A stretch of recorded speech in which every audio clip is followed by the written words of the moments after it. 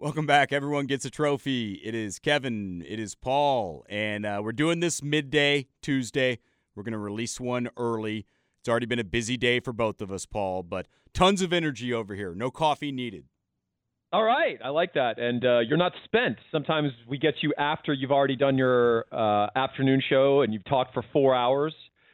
And then we have to squeeze performance out of you with a little Adderall, coffee, and my promptings and jabbing you with a sharp stick. So we're going to have high energy, Kevin. You know, I got to say, man, you talk for a living 5 days a week, sometimes 6 days a week, right? Depending on how it falls. Right.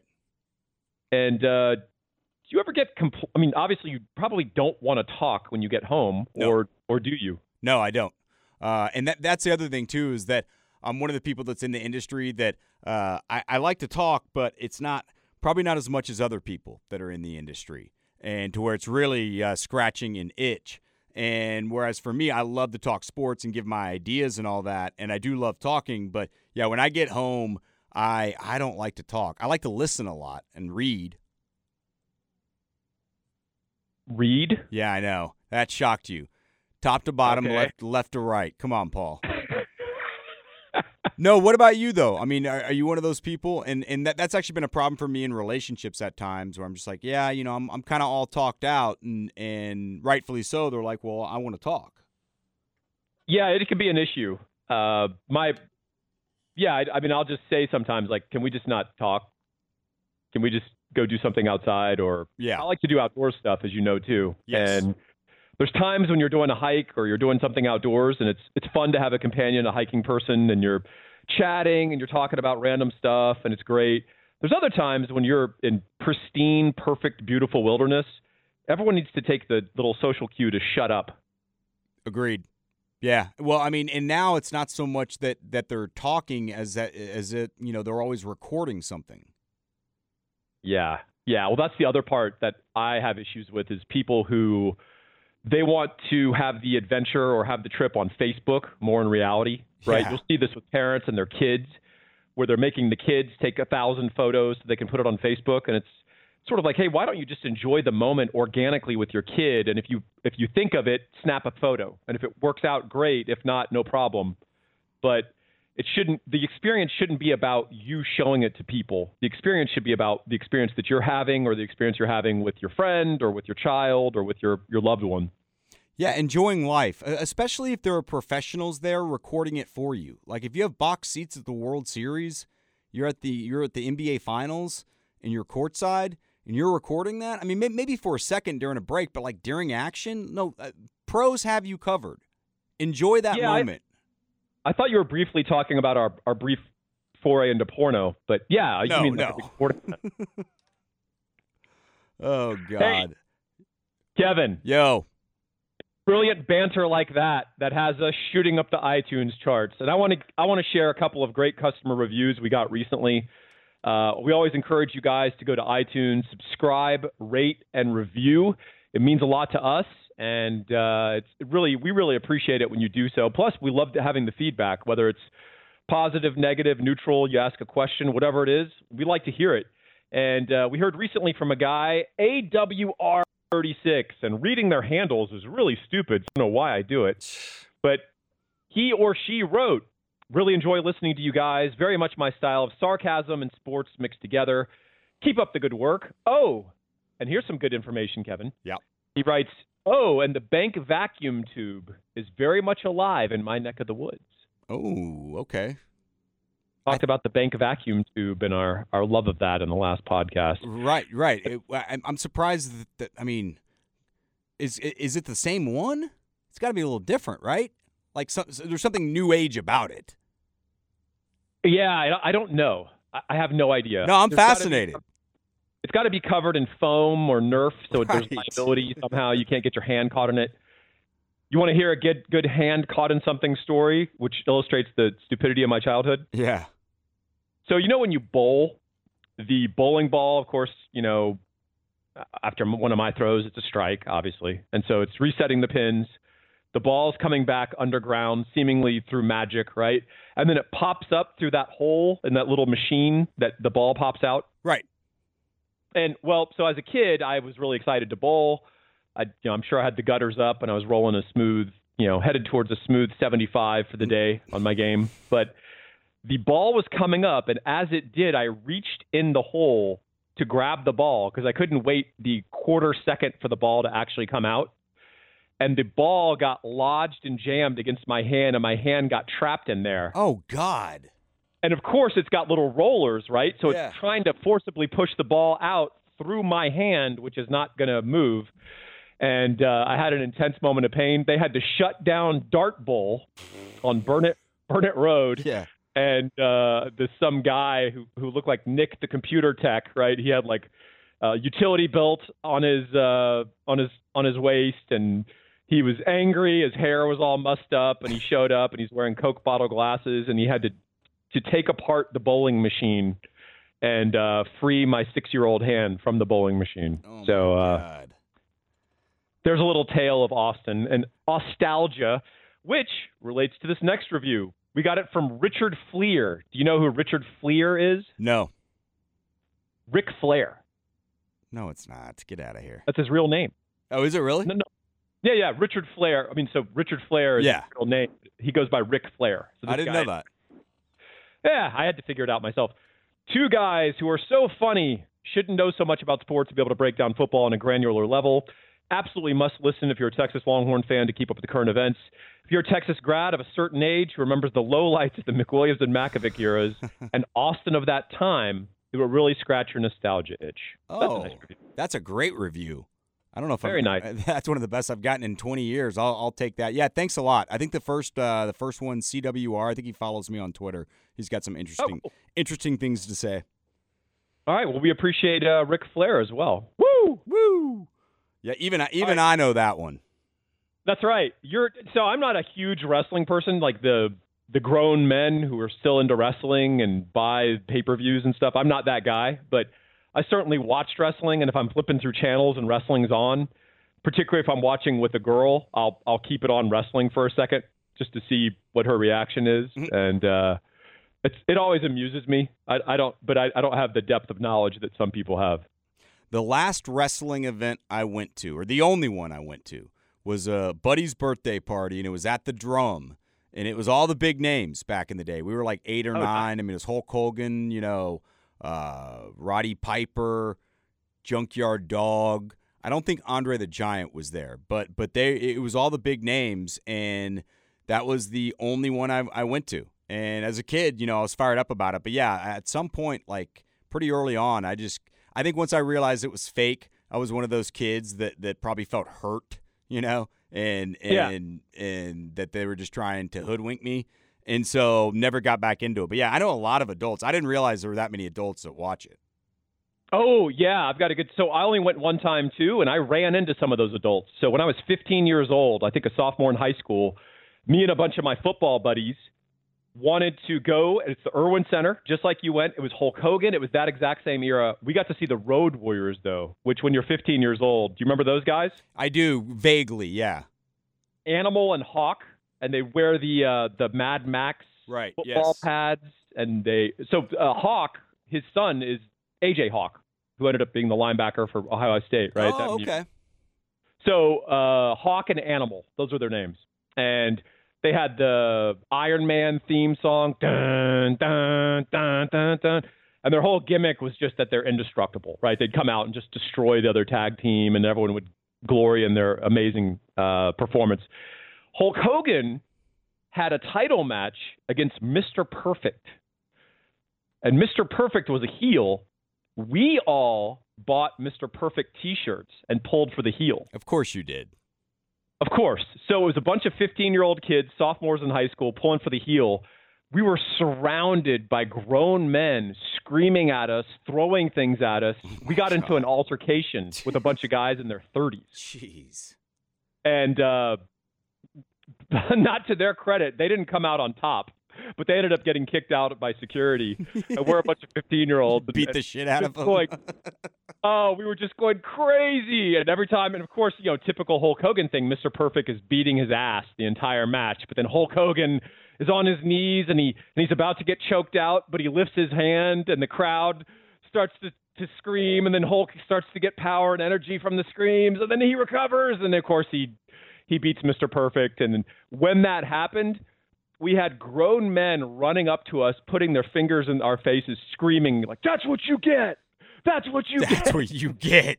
Jeez. Just being 15, thinking like, "This is great. This is awesome. I love being the heel, but also this is scary because these are grown men." And it was my first insight into, when you're a kid, you kind of think when you grow up, you'll have all the answers, and grown-ups sort of have it all together.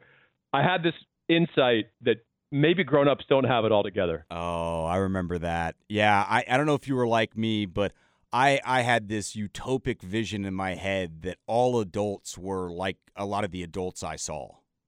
Yes. And and you realize that as you get older and you go, "Oh man, these are just big kids." Yeah, they don't know anything either. And the dynamics of adulthood are no different than junior high sometimes. Oh, a lot. And that's the other thing when they say, "Oh, once you get out of junior high," now that's going to continue. That's going to be in the workplace. It's going to be everywhere. Yeah. One of the dynamics that's going pretty well right now, as I do this flawless, seamless segue like a true radio professional. Well, I was hoping that the drum was a pretty easy segue, right? Oh, spin your magic for me, Kevin. I don't see the connection. Well, I mean, we're going Texas basketball, right? No. Oh, you're going Gabe. All right, I'm sorry. Hey, you're the pro. You do it. Stage is yours. Hey, why don't you sit back for a second? Take a couple notes. I will. Free up your hands. I will. Write this down. Do you have time? Go grab a pen real quick, okay, Kevin? I got one right here. Okay. Do you have something to write on other than your hand? I do. Okay. Because I know you've told me in the past that you write a lot of your notes for the radio show on your hand, but then you get sweaty and then you can't read it. I know. The remote's outdoors. It's awful. That's why I like HEB, the freezer section. That's why you love it when they put you near the produce aisle in HEB off of William Cannon, right? Yes, exactly. That's awesome. All right. I want to talk about Mortgage Solutions, and we're beating the drum for Mortgage Solutions, Whoa. Kevin. How about that? Whoa. How about that? So Gabe has been really happy with this sponsorship. We've been happy with him, and we're happy with you guys because you guys have been burning up his phone lines, which for good reason. One, we're in a phenomenal mortgage interest rate environment.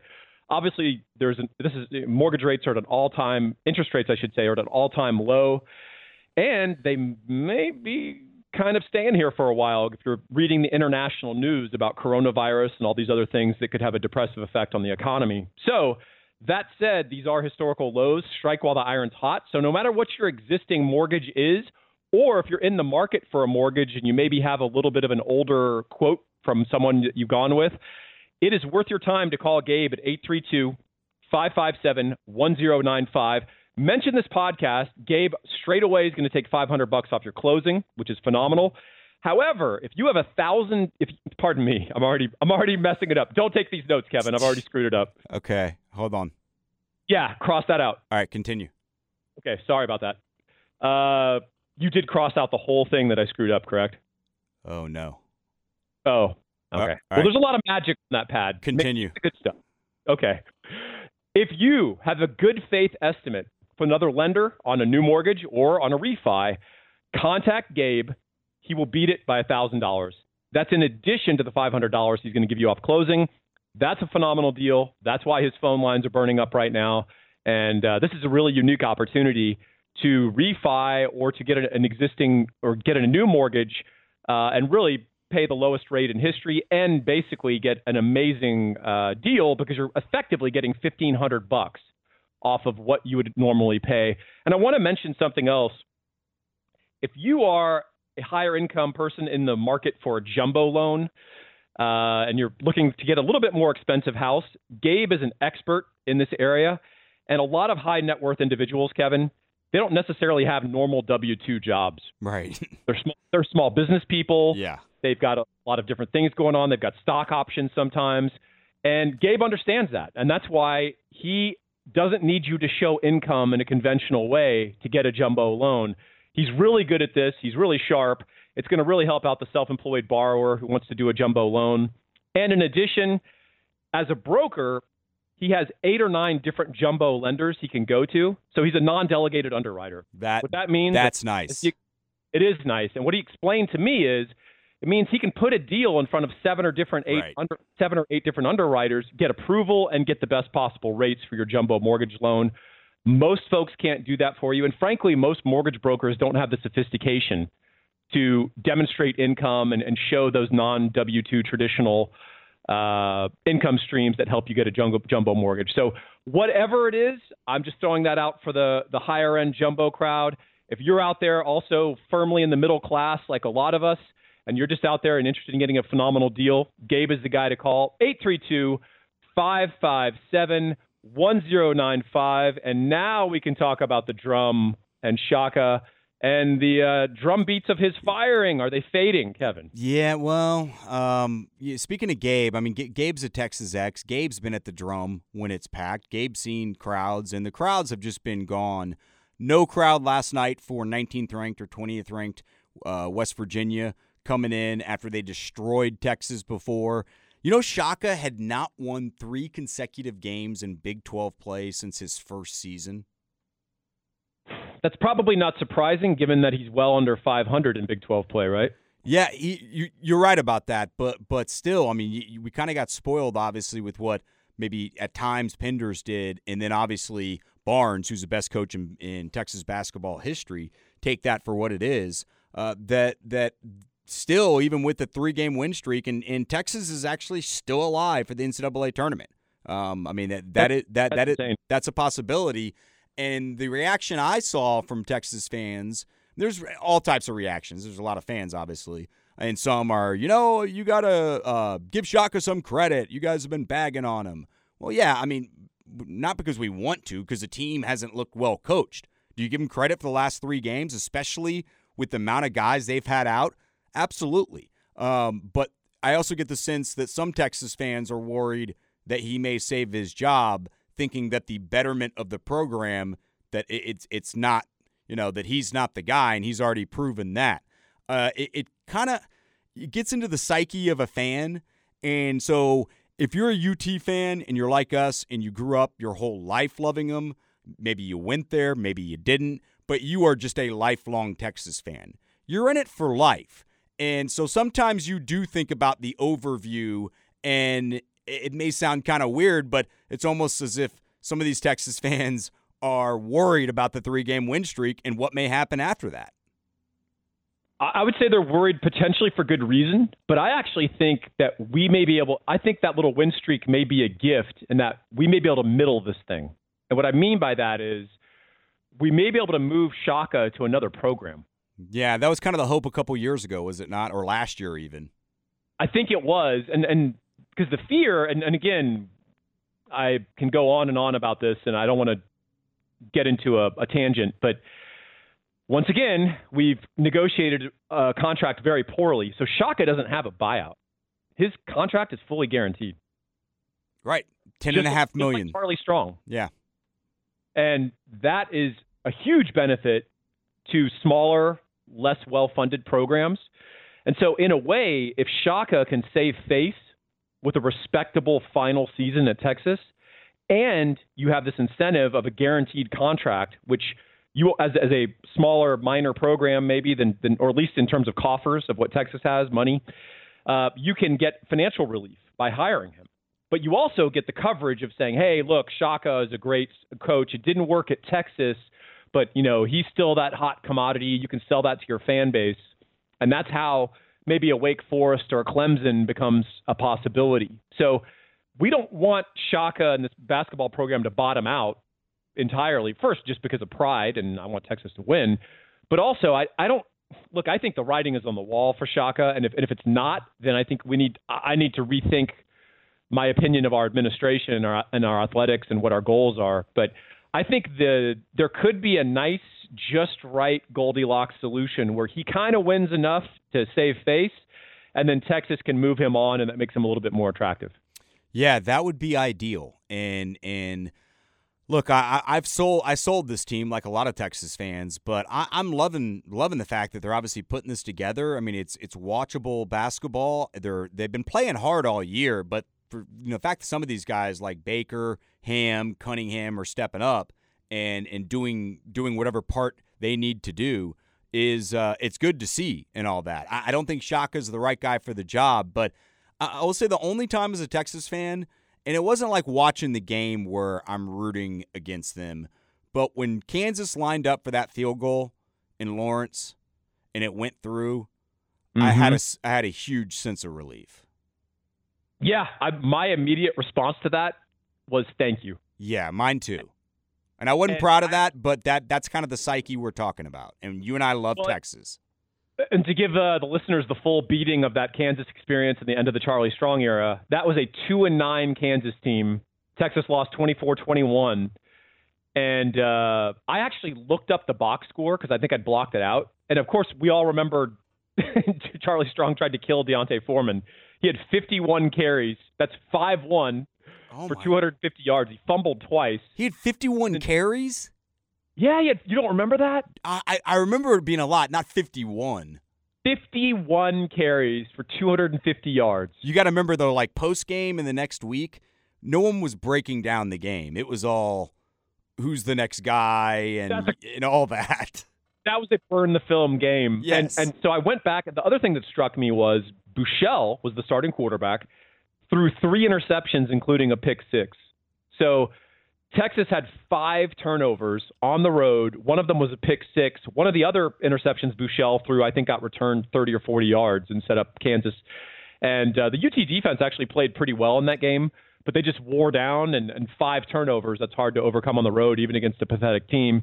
Also, the coaching, not exactly the best in the world, but it was a blessing. And I immediately wrote an article about it saying, hey, thank God, thank you, Jayhawks. This is what we needed, because believe it or not, even in that 11th hour, there were people getting cold feet on doing what needed to be done with Strong. Mm.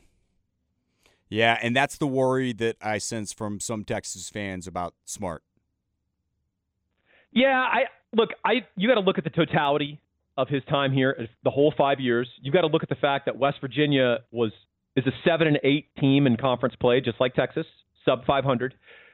West Virginia's 19-9 overall. I think they're getting a little bit of a ratings and rankings bump because of Bob Huggins, because they're a familiar name. I think if you look a little deeper in their resume, even though they've got some good sort of RPI, sort of stuff, if you look at them with a critical eye, that's not a great basketball team. It's not even a particularly good basketball team. So I just think, look, we'll see how the year closes out. But to me, the book, I think if you're objective about Shaka Smart in totality, the choice that you have to make is obvious. The hope now is trying to lure a suitor to help give some financial relief to Texas. Yes.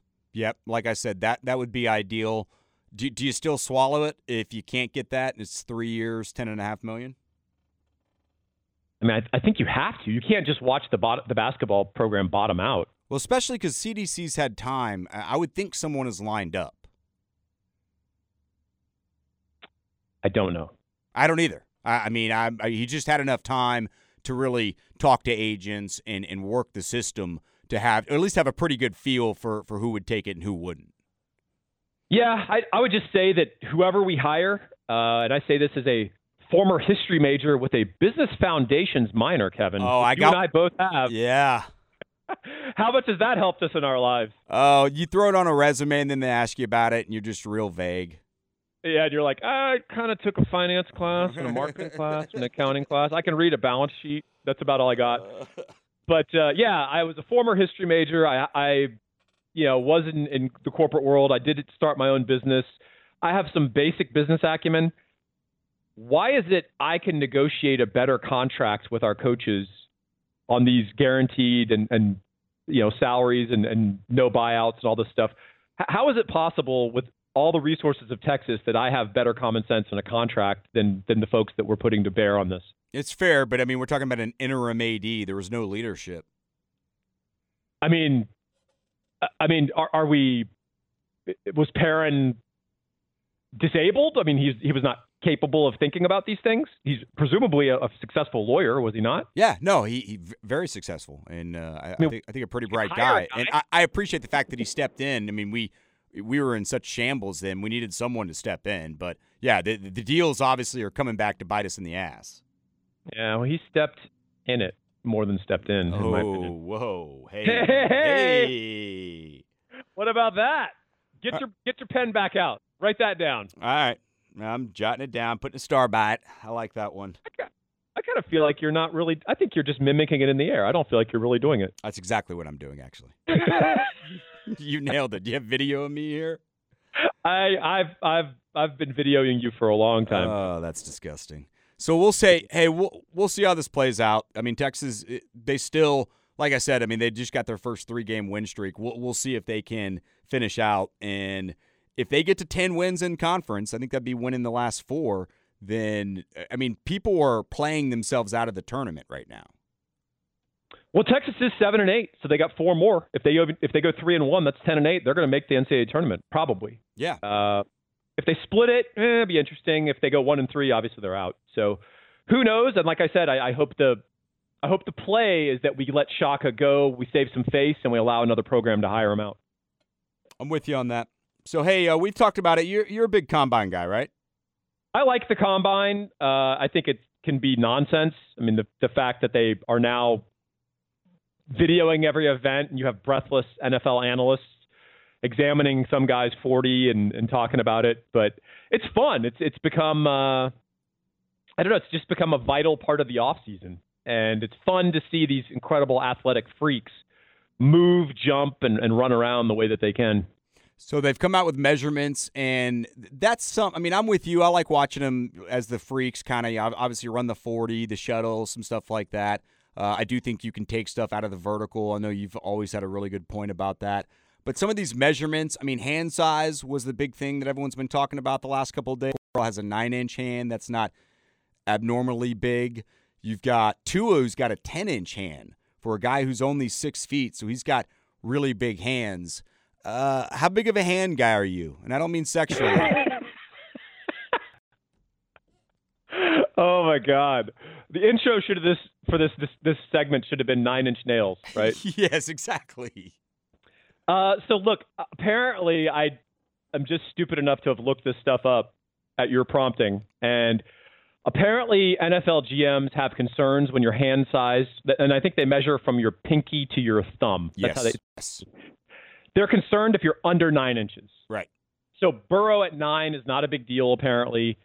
And interestingly, guys like Drew Brees and Russell Wilson actually have really big hands. They have some of the biggest hands in the NFL. So despite their lack of stature, they're kind of like Tua.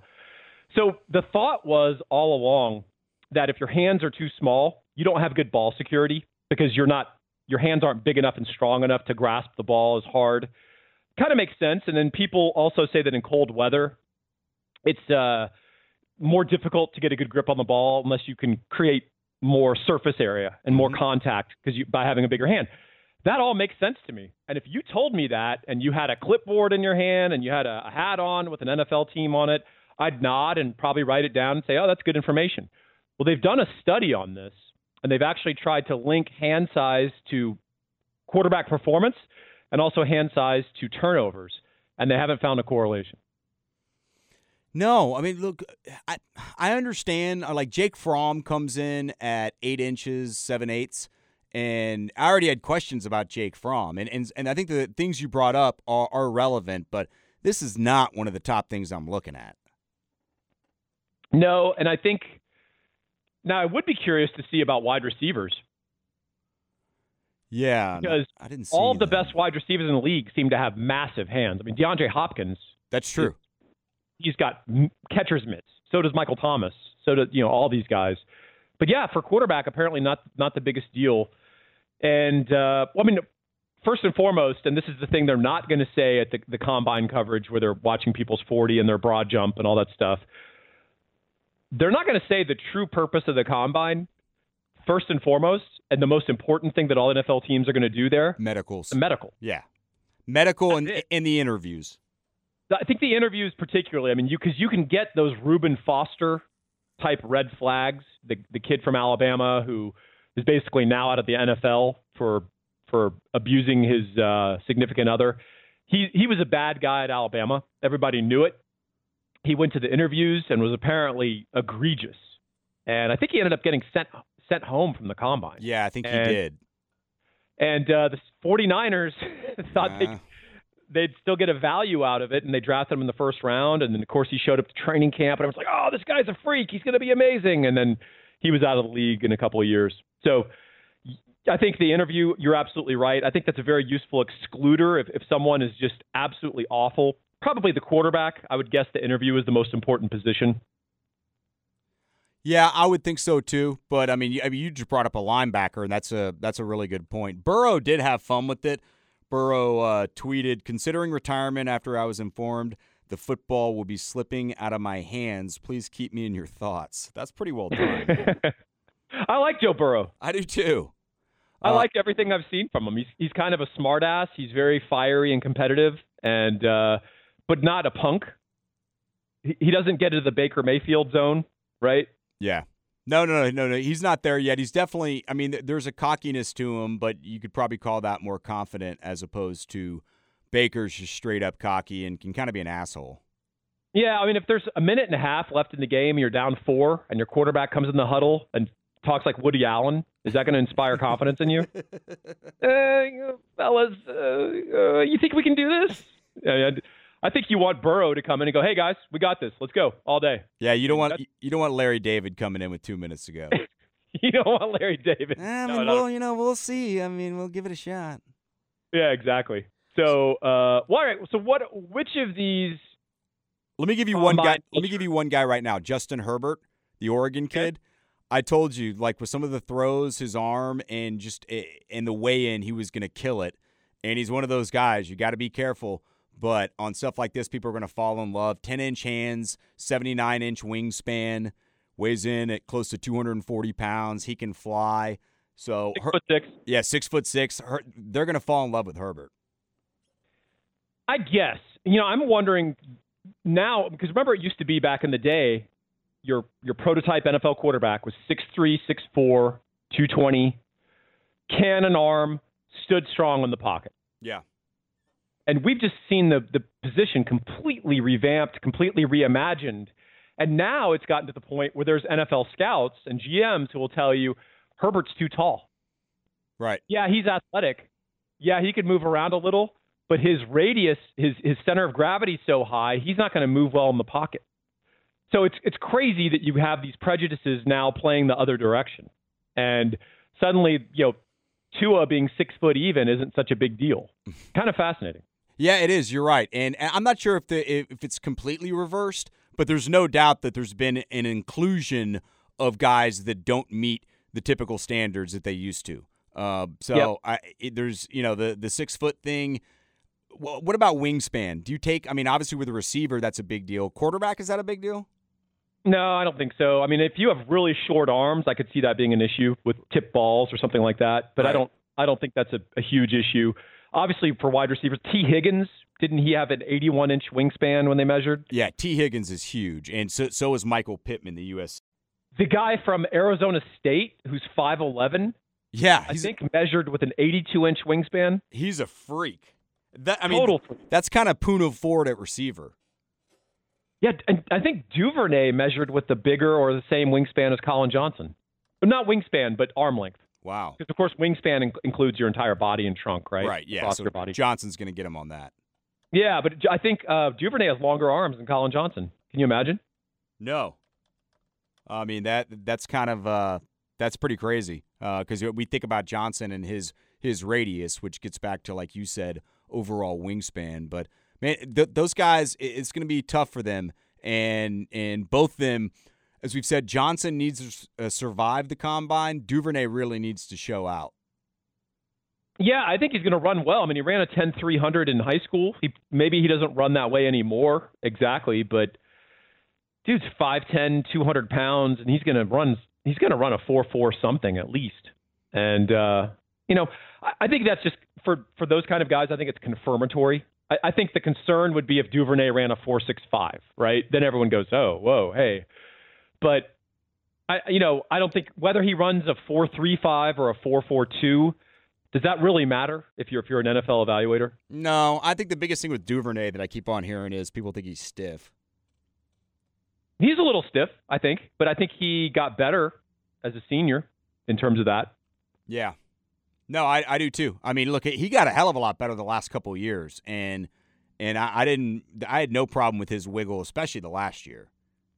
Yeah, well, I think also the thing that I think people have to look at, particularly the way the NFL has moved with getting the ball in receivers' hands and letting them try to run through tackles and do things with the ball in space.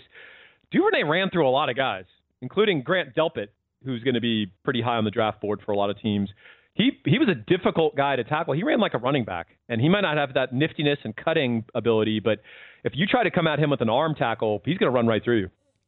Yeah, the receivers, I mean, they're definitely the ones that I want to watch, and I'll be checking them out. So, yeah, I mean, look, they've turned it into a show, and rightfully so. I think that there's open space right now in the sports world, and they've really kind of taken some of that vacuum. Yeah, well, I think one of the things that I read is that Henry Ruggs, the receiver from Alabama, a lot of people think he's going to be able to go below 4.3. Yeah, Ruggs is the Vegas favorite. Yes, it's come to that point. Vegas favorite to win the 40. That's so great. Yeah, because I mean, what's crazy though is I think people can overestimate that and get a little carried away. I mean, look, there's no question having Deshaun Jackson or Tyreek Hill, that level of speed. I understand that changes the defense. It's game breaking, all that. There's really not a big difference between on the football field wearing pads, 4.35 and a 4.25. You know what I'm saying? It's just a question of speed. But we see that, and you'd think NFL people would know better. But John Ross comes out of Washington a few years ago, runs a 4.24 or something like that, or a 4.22, and suddenly he moves 5 or 10 spots up in the first round. And he hasn't really panned out in the NFL. So I think the receivers, and if you look at the best 10 receivers in the NFL, they all can run, but if you took their average, it's about a 4.5.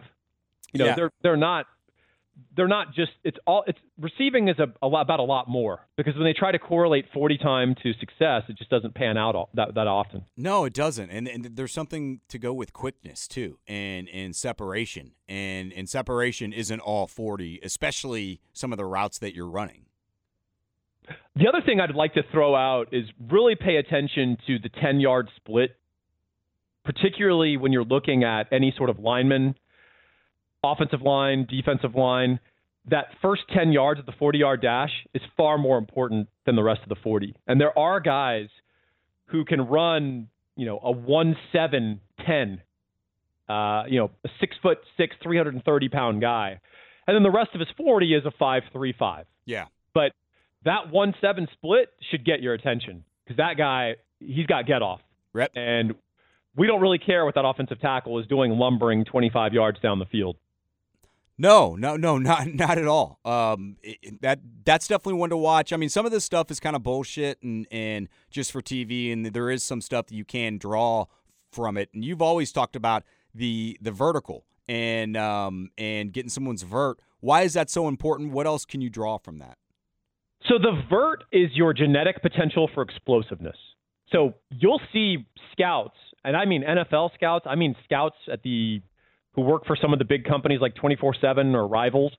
They'll say the purpose of a vertical, and I've heard this on interviews, I've seen it in their write-ups on players, the purpose of the vertical is to show their high point catch ability. That is not what a vertical is to demonstrate to a smart evaluator who understands this. You're trying to evaluate their innate genetic twitch, their explosiveness. And it's more important the younger you are, because it demonstrates what you can be. So at the NFL level, the vertical is less important. It is important because it's a demonstration of your quick twitch, right? So it won't surprise anyone to know Odell Beckham has a 38.5-inch vertical. No. Right? Or Vernon Davis, that freak tight end back in the day. Right. He had a 42-inch vertical at like 260 pounds. I'll give you one. I don't even know what it is, but I've seen him go up. Tyreek Hill. Yeah. All those guys. I mean, and that's not surprising, right? 40 and vertical are often co-linked. But what's interesting is at the high school level, you'll see a guy who's never been in a weight room, who's 6 feet, 160 pounds, right? Skinny calves, skinny legs. He's a stick. And the guy has a 38-inch vertical leap. Well, what does that mean? So people say, well, I guess he's sneaky strong, or he's on his legs. No, it's not a measure of his leg strength. It's a measure of his innate explosiveness, your power. It's your ability to move strength over time. So even though that guy isn't even strong yet, he's already powerful. And that is something that as an evaluator should get you very excited. And so that's something that smarter evaluators who are really going through some of those 3 stars and looking at some of those sparks, they'll go look for that guy that everyone writes off as being too skinny or too small. Yeah. Because what they see is that 38-inch vertical, even though the guy's not even strong yet. What's Right. going to happen to his explosiveness when you actually get him strong? Because all the vertical is strength displayed over a time period. And the more strength you can display in a short amount of time, the more you're genetically capable of building out your twitch. And that's why a running back who's got a 27-inch vertical, who might be super productive in high school, he's already maxed out. He's Right. done. He's not going to get better. Interesting, man. Interesting. Yeah, it makes sense, but you were the first one to kind of get me on that. And once I started reading about it and thinking about it, I thought, yeah, it makes complete sense that you can extrapolate a little bit. And like you said, the younger, too, you always talk about some of these East Texas kids, Denzel Mims, who I'll be curious to see him. His measurements look good. That once you get weight on them and they start really eating like a college athlete, that stuff can come quickly.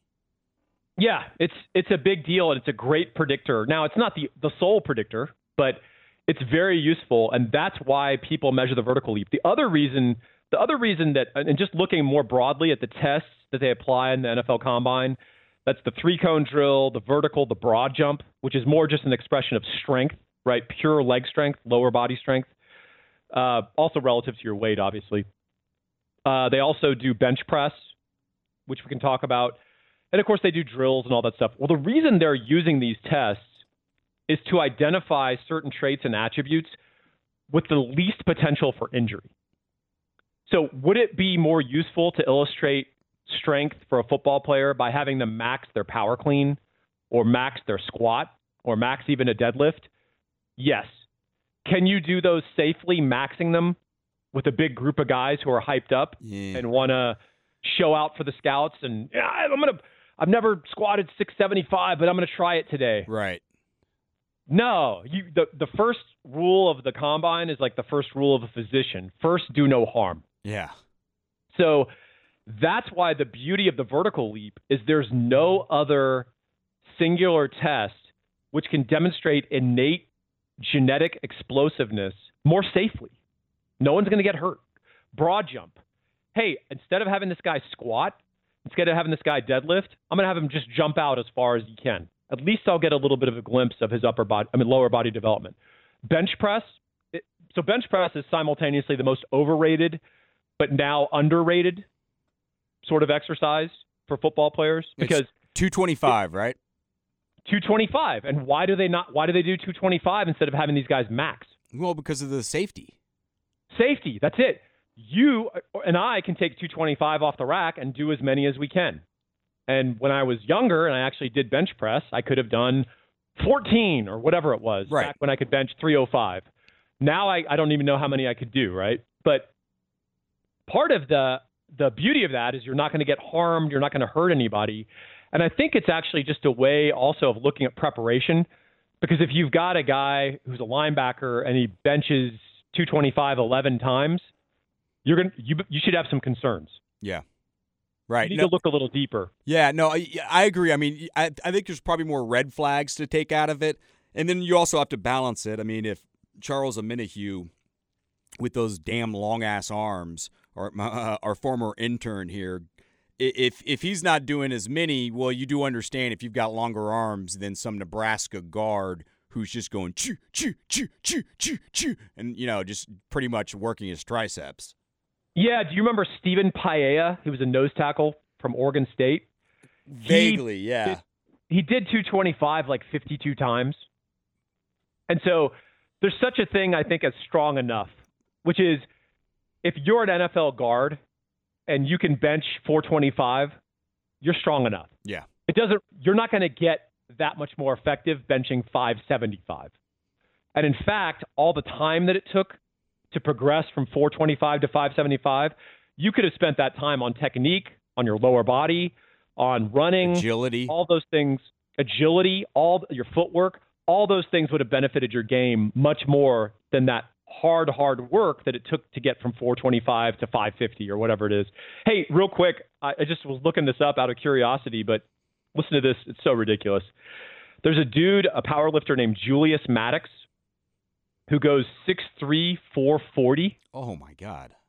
And when you see him, he's a big dude and obviously has a gut and everything. You wouldn't describe him as like a fat ass. 440. He's 6'3", 440.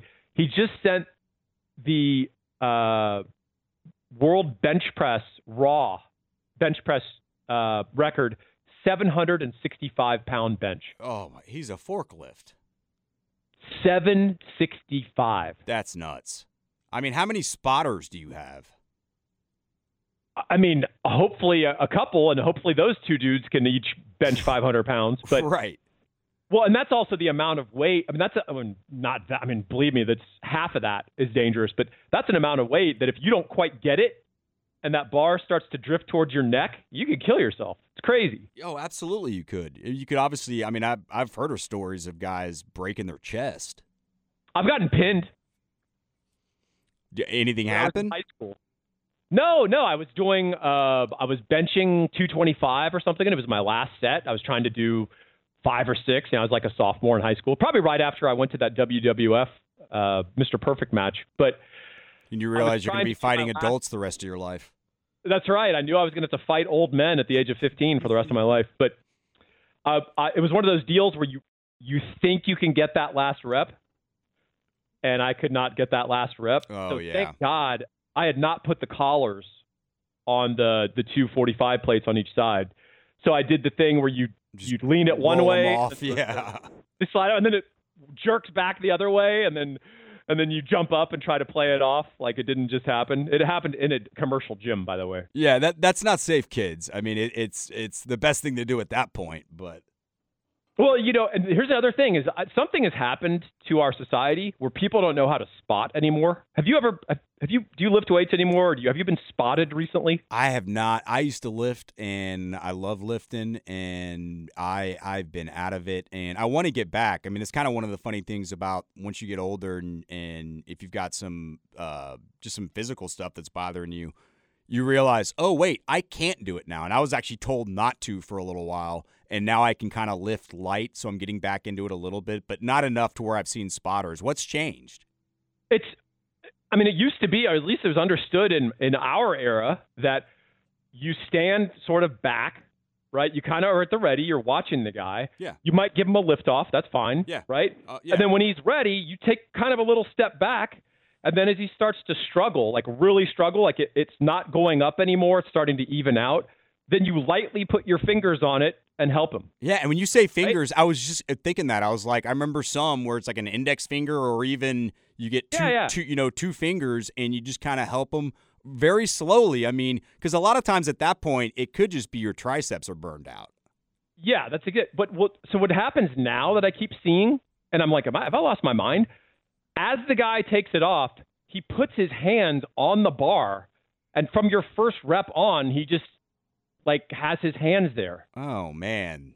With his crotch directly over your mouth and nose. Yeah, I'll pass on that. Well, that was the one part that was appealing. Yeah, anyway, maybe I've lost my mind. And you guys weigh in on that. Let us know if we've completely lost our mind in the comments. But, or if that's just San Francisco. I think we learned something. I think we learned how naive I am. I like to pretend I'm the skeptical cynic who's always like knows the score, but I think we just learned that I've been getting baited. You have been. You know who else has been getting the raw end of the deal? Who's that? That'd be the NFL players. And, you think about the unions and just how strong Major League Baseball's union is crazy. I mean, those guys, if you're in for 60 days, you get free health care for the rest of your life. Now, I understand that the health care is going to be different from the NFL, and I don't think those guys should get everything they want. If you listen to me, I've been accused of being not pro-player enough in this very pro-player era. Well, no, I'm always for the betterment of the sport, so I want to weigh it out as evenly as possible. Baseball players have too much power. Basketball players probably have too much power now. Football players don't have enough. If there should be one sport that has some form of guaranteed contracts, maybe you have to play for a little while, it should be the NFL. I mean, they've got a bank that they could be their own country right now, and it seems like these guys, as we get a CBA coming up, it just seems like they don't end up winning a lot of these. Yeah, so some of it's just structural in the structure of the game itself, right? Yeah, roster size and all that. Well, the roster size, you got 53, versus how many guys are on a baseball roster, Major League Baseball? You'd have 25 to 30, I mean, depending on what time of the year. Okay, and then 9 are playing, and then you've got a pitcher, right? Basketball, obviously. You can job of the 12th man on the bench is to shut up and get Gatorade for guys and cheer hard when they hit a 3, right? There's a reason it's called the Jack Haley Award. There's a reason it's called that. Your job is to be a good teammate when you're number 11 and 12 on that bench. You have a shorter career in the NFL. It's more violent. Your career is going to end by injury. Let's be clear, probably. And there aren't any other options that are particularly viable. I mean, the XFL is going to be interesting if it proves out, but think of the options available to an NBA player who doesn't want to take a reduced salary. He could go play in Europe and make great money. Yeah, there are a lot of guys, a lot of baseball players that have resurrected their career and made some good money in Japan.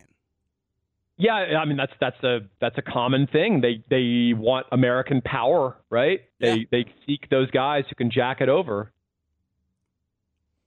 Yeah, that was close. Yeah, I know. No, I didn't say jack me over. No, you're right. I'm glad you didn't after your previous statements.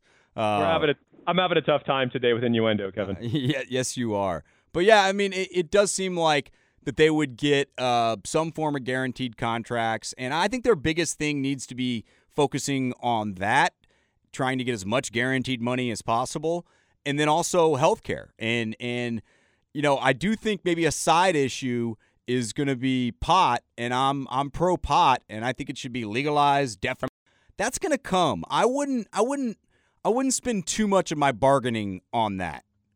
No, I don't think they have. I hope they don't, because that would be a foolish chip to sort of play. It's an easy thing for the owners to concede, but I think they've already made alterations to that policy. They have, right? No, so it's already moving that. It's moving that direction. Well, true, but tying it back to the combine briefly, remember how guys used to plummet if they had a positive marijuana test? Warren Sapp? Oh, yeah. Sapp fell out of the first, 3 picks of that draft? He went down to the 20s or something for Tampa Bay? Yeah, it was a steal for Tampa. Yeah, and that was for pot. So imagine that just 10 years, 15 years later, how much that perception has changed. Yeah, I mean, think about Josh Gordon's career. Well, he's an addict. Oh, I agree with that. I completely agree with that. No, I mean, Josh has a problem, and we've talked about balance and everything in life. But he probably wouldn't have got as many strikes as he has right now. But yeah, I mean, for the guys like Sapp, maybe they were just smoking a little bit in college, and it's like, no, I'm going to go work my ass off and be a baller. You end up getting a steal. Yeah, exactly right. So yeah, I think you're exactly right. They shouldn't spend their powder on things that are going to move their direction anyway. I'm not going to really push back, but I'm going to play a little devil's advocate here. I'm not trying to be the man, because I want players to get paid. I'm pro player. I would say lifetime medical. I would never sign that check if I'm an owner. Oh, I don't think there's going to be anything that's all the way on this. So when I said guaranteed contracts, I'm talking guaranteed contracts maybe after 4 or 5 years in. When I'm talking healthcare, I'm talking maybe it starts in your 40s and there are certain limitations. But they've got enough money. There needs to be some thought about players, even for the optics of it. Yeah, I think that's exactly correct. And I think the NFL, to their credit, has beefed up some of the medical. I think the question is, what about the effects of the game down the road? And you just don't want to give anyone a blank check for medical, because that's really just a cost that could be effectively open-ended, right? It's uncapped. Yeah. But I would think you want to create some sort of funding device where each individual player controls a bunch of money that can be applied to buying their own medical care, which will effectively transfer that risk from the owners to HMOs. I like that. That's a large medical companies, right? That's a great idea. And so that's, to me, the solution that I would fight for as the players and for the owners. And the owners would be happy to do that because you get rid of that unfunded mandate and you don't have that open-endedness hanging over your heads. I'd say for guaranteed contracts, I'm going to argue, because I know people always like to hold up the NBA as the apogee of woke sports, right? Yeah. But I think we're starting to see the backlash on that and the effects of some of that, because remember, guaranteed contracts were really criticized and hated in the 2000s when you had the Sean Kemps and the Stephon Marburys and all those guys who could destroy a franchise with their guaranteed money and not performing and kind of not being interested in basketball. Thankfully, you had this run of Kevin Durant and LeBron James and all these guys who are in it to win it. But what you're seeing is this free agency, this de facto free agency that's inspired by this guaranteed money, where guys are signing huge deals. Like Kyrie Irving with the Celtics, right? Yeah. Or Kyrie Irving with the Cavs. Okay. Yeah. And then they're saying, I'm just not happy here. Yeah, I'm not going to play. God, Kawhi Leonard. Sorry, Spurs fans, but that's the ultimate example. The guy basically said, no, I'm just going to sit out. And he sat out. The Spurs suffered. Kawhi goes where he wants to go, to the Bucks. The Bucks. What am I saying? He goes to the Toronto Raptors and wins them a title.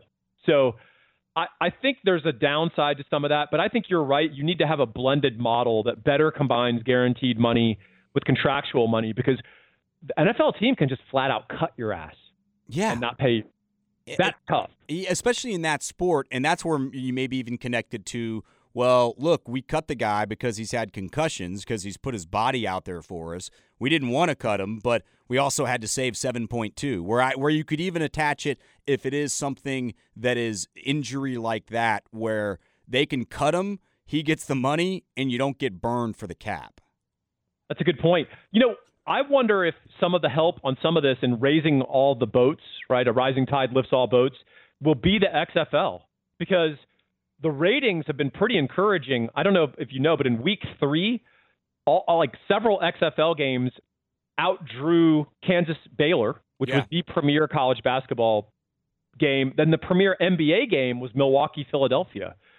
And the XFL outdrew both of those games. Now, they weren't NFL numbers, but you're getting 2-3 million viewers. That's legit. And so what if you had a legitimate minor league NFL where players can make between $250,000 to $750,000 a year? Yeah, it's got a ways to get there, but I think it could get close to that. Yeah, I hope it does, because I want more options for football players. And the other part, too, this kind of dovetails with, we're talking about the institutional aspects, but there is an aspect of personal responsibility. And you and I are going to sound like the old fuddy-duddies here, right? We're going to get the okay boomers on this. Right. But, if you do know that your career is limited and it can end tomorrow with a horrible ACL injury, that, you do the whole thing, right? ACL, MCL, the whole deal, right? Where it's not going to be easily, you can't just come back with some Regenikine. I just feel like it's very important for you to understand. And I know it's difficult to tell a 22-year-old guy not to buy 4 cars or not to have 3 houses and all that stuff. But yeah, and by the way, this goes for actors, musicians, anyone who's young, who's making a lot of money, who's an entertainer. Across the board. I just think, and I know the NFL tries to do this, but I just think there needs to be more education around that sort of financial management. And unfortunately, a lot of these guys get robbed by family members, by agents, by bad investment guys and clingers. Yeah. Bad money. There's a lot of bad money guys. Evil money guys out there too. Exactly. Well, and there's a lot of evil guys. There's a lot of evil people in their families and hangers on and people that will get power of attorney and bankrupt this guy. And I think there's an example of a hockey player recently, famously, that his parents got power of attorney and basically ran up, not only spent all of his money, and he had a huge contract, but his name is Jack Johnson, the same as the singer. Oh, I love Jack Johnson. He not only did the family spend all of his money, they took out something like $50 million in loans. Oh, God. And then passed it to him. Jeez. So, yeah, I mean, I kind of feel like you almost need, you know how the CBO is the Congressional Budget Office? They're a nonpartisan group that will evaluate the cost of plans. So when politicians promise us a bunch of bullshit, the CBO will actually come in and say, no, this is what it would cost. Yeah. Right? I almost feel like the NFL needs a CBO who goes and audits players' financial lives every year and presents a balance sheet to the player and just says, are you aware this is what's going on? Yeah, I that's a great idea. And I think some teams have taken this seriously and they'll bring guys in. But like with anything, you can, lead a horse to water. You can lead Paul to wherever. And you just, it doesn't mean that Paul's going to do the right thing. Let me just put it that way. You could lead Paul to wherever, and it doesn't mean Paul will do the right thing. Right. There are too many you options and I are there. killing the analogy game today. Oh, I know. Just we're getting destroyed. I thought you were going to say lead No Paul bueno. to sugars. What's up? I thought you were going to say lead Paul to sugars. Hey, someone told me the red rose is back. Red rose? I only know about the yellow rose. What's the red rose? Remember as a kid, there used to be the red rose and the yellow rose? No. Oh, okay. Yeah. Rose. Well, apparently the red rose is back, man. We'll have to go. I knew the yellow rose because it was near Richard Lord's boxing gym. And when I used to box, a fair number of those dancers used to come in and work out. Okay. And it added to the ambiance of the Richard Lord's boxing gym quite a bit. Yeah, I can picture you like hitting the bag a lot harder. Got a big fight this weekend. Yeah, I don't think I was quite passing as a pro, but yeah, I think I definitely hit the heavy bag harder and, pretended like, that was the 9th round. I guess I'm done. It was like a minute in. But yeah, that was an interesting cast of characters. We'll have to talk about that. Talking about Austin nostalgia. Yeah. Richard Lord's boxing gym on Burnett Road, 120 degrees inside. It's basically a Quonset hut. Had some really good fighters out of there, like Jesus Chavez and some other guys. And really eclectic, neat cast of characters. Everyone got along. You had frat boys training for fight night. You had Yellow Rose dancers. You had near billionaires like Richard Garriott, who was the founder of Origin Systems. He's one of the early guys that went up to space on a private commercial. Yeah, flight. he was boxing there? Oh, yeah. Super nice guy. Very approachable. Gibby Haynes from the Butthole Surfers. Do you know who that is? Yes. Gibby Haynes used to work out there. And you know what? Not a natural fighter, but actually a good athlete. He was a legit 6'5". Huh. And he was a former college basketball player. Oh, damn. Okay. Yeah, obviously a really good athlete. You know anything about that band? They are one of the most insane, bizarre bands that has ever, as you could guess from their name. The original name of their band was The Inalienable Right to Fred Astaire's Anus. Oh, my God. So they actually cleaned it up a little bit. They cleaned it up a little. But you know how people always say, I don't give a F, right? DAF. Right. But they always do. Gibby Haynes doesn't. Did not give an F. I admire people like that. And in a good way, like a good guy, but just didn't care. And it was amusing. But that had a fascinating cast of characters. Amy from Amy's Ice Cream. Yeah. You guys love. Yeah. A bunch of interesting. And of course you had frat guys training for fight night. That's how I did it. I ended up fighting in fight night. I ran fight night one year.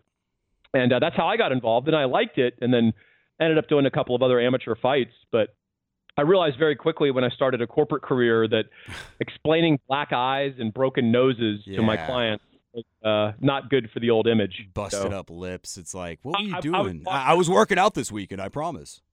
Yeah, I was walking around like Ed Norton in Fight Club. And, I wasn't exactly spitting out teeth at my desk like he does in that movie. Right. But, yeah, it's hard to explain why you have a broken knuckle or a big black eye and you're, doing a client dinner with wearing a suit and tie. So, all right, buddy, we are at 105, and I got to get out to do my other show. So, had a good time. Always fun with you, and I want more fight stories.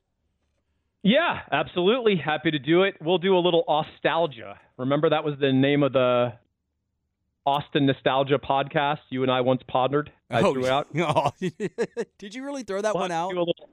Yeah, we'll have to do a little nostalgia part of this offseason. We'll have plenty of sports talk, but we'll talk about the old Austin that was.